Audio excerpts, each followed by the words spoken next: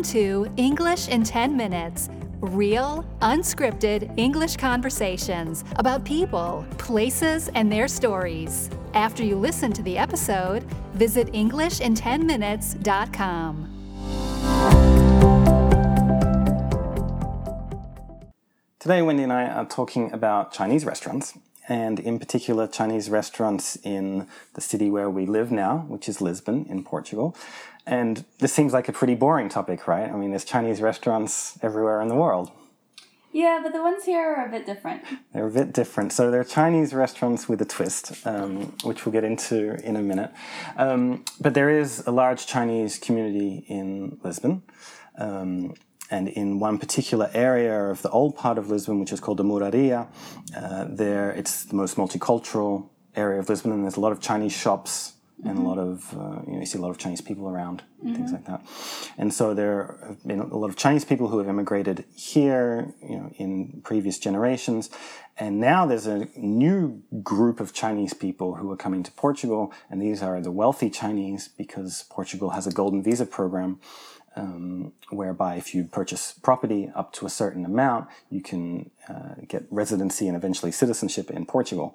And since Portugal announced this plan about 4 or 5 years ago, about 80 to 85% of the people who have enrolled in the program are Chinese. Right, yeah. But that's a different kind of Chinese immigrant than the kind of people who immigrated in the past. So, yeah, you have quite a spectrum now of people from different economic backgrounds, different social backgrounds.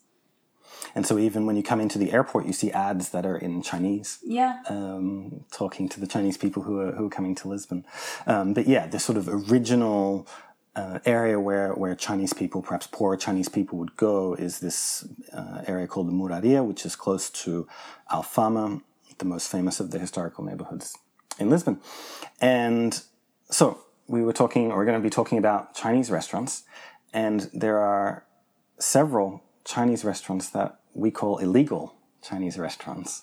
Yeah, it's not just us. I mean, that's how everyone refers to them, as the illegal Chinese restaurants, because they are. They don't have a legal permit to operate as a restaurant. And so we do have legal restaurants here, legal Chinese restaurants in Lisbon as well, and those look like any other Chinese restaurant that you might see in any other part of the world. You'd have just a normal shop front, and you'd probably have a menu outside. But the illegal Chinese ones are very different, and they're very hidden, so you have to know where they are, or someone has to tell you. Actually, nowadays you can look it up on the internet too, and some of them, people have written blogs about them, so you can find some information about them. But generally they're in apartment buildings, so the space where the restaurant is was not built as a space for a restaurant at all. It was built as a space where people would live. And so they'll be up on maybe the second, third, fourth floor of a multi-story building, and you would just ring the buzzer downstairs, and then they would buzz you in so that you'd be able to go up the stairs, and then suddenly you're in a restaurant, but it still kind of looks like you're in someone's home. Right. So the first thing is finding it, as you said. And so there's at least one that you can find on Google Maps, and it says clandestine Chinese restaurant.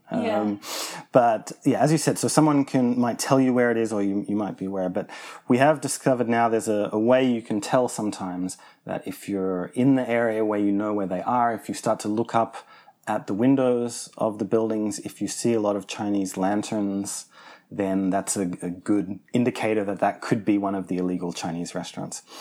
And so, yeah, the first time you go there, though, it's a bit unusual. You don't know exactly what to do, and you see all the buzzers, as you said. And usually there's just a very small indication which one is the buzzer that you need to press. There's no sign, but there's just maybe a sticker or something that's a different color next to it that just marks it out as being different from the other buzzers, and then you think, okay, maybe it's this one, and then you just press it, and like you said, they buzz you up. And so then you go up as though you're in any other apartment building, as though you're going to your own apartment or to your friend's house or something like that.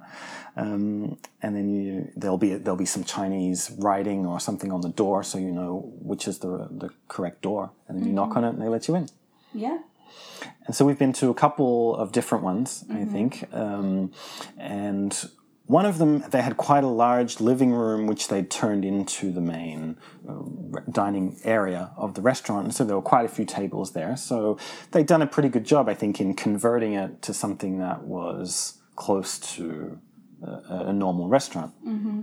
But the other one wasn't like that at all. No, it's just a series of very small rooms, rooms that were built to be bedrooms or living rooms. But yeah, just very small family spaces. And so usually they seat us in a room that has, I think, 2 tables in it. And yeah, it's just an extremely small space. And then they have a couple of other rooms with some larger tables. So if you're in a larger group, then they'll place you in one of those rooms. But it's a very intimate atmosphere, and it's a lot of fun. I love it because I get to practice my Chinese. As we've mentioned before, I studied Chinese for a number of years, and I'm pretty rusty at it now. I should practice more, but this gives me one opportunity to speak to the people who are running the restaurant and to practice reading the menu in Chinese and things like that. Right, because the menus are in Chinese and Portuguese. And we've been to China quite a few times. You've been more than me because you did a lot of study trips and things as well there. So what do you think of the menu in terms of the authenticity? It's very authentic, which most Chinese restaurants outside of China are not. And so that is really what sets it apart for me. It's also just a really interesting experience, all of the things that we've discussed about walking up the stairs in this apartment building and then suddenly you're in someone's home and it's a restaurant. But besides that, what's really special to me about these restaurants is that they're actually serving real Chinese food, the food that you would eat in China. And in most Chinese restaurants where I've been, whether it's in the United States or Australia or any of the countries where we've traveled around the world, it's a very adapted form of Chinese cuisine where they've learned what the local tastes are and they've adapted to those local tastes. And many of those dishes, people have never heard of them in China. But in the illegal Chinese restaurants, you get the authentic dishes, the ones that people in China really eat.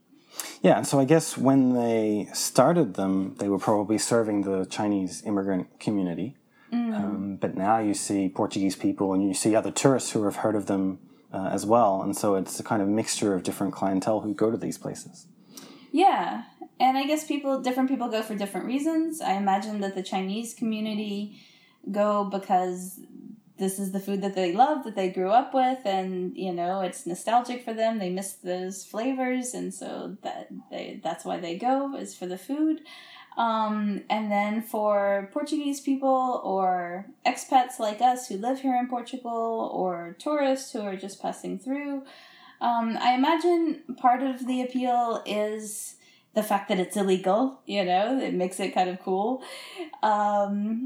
Yeah, it's exciting when you first go and you don't know exactly where it is and you're a little bit lost and you think this is the right number, but there's no sign. And so you're just not really sure exactly what you're doing. So I remember, that happened to us the first time that we went. And then, you feel like you're getting membership into some kind of secret club. Right. That not everybody knows where to find these restaurants. Yeah, so you feel like you're having an adventure and you're not just ticking off boxes and going to the sites that your Lonely Planet guidebook told you to visit. You're doing something real and different and interesting. Yeah, and so we've really had some of the best meals that we've had in Lisbon in these illegal Chinese places. Yeah, absolutely. Yeah, the food is really good, and I definitely recommend it.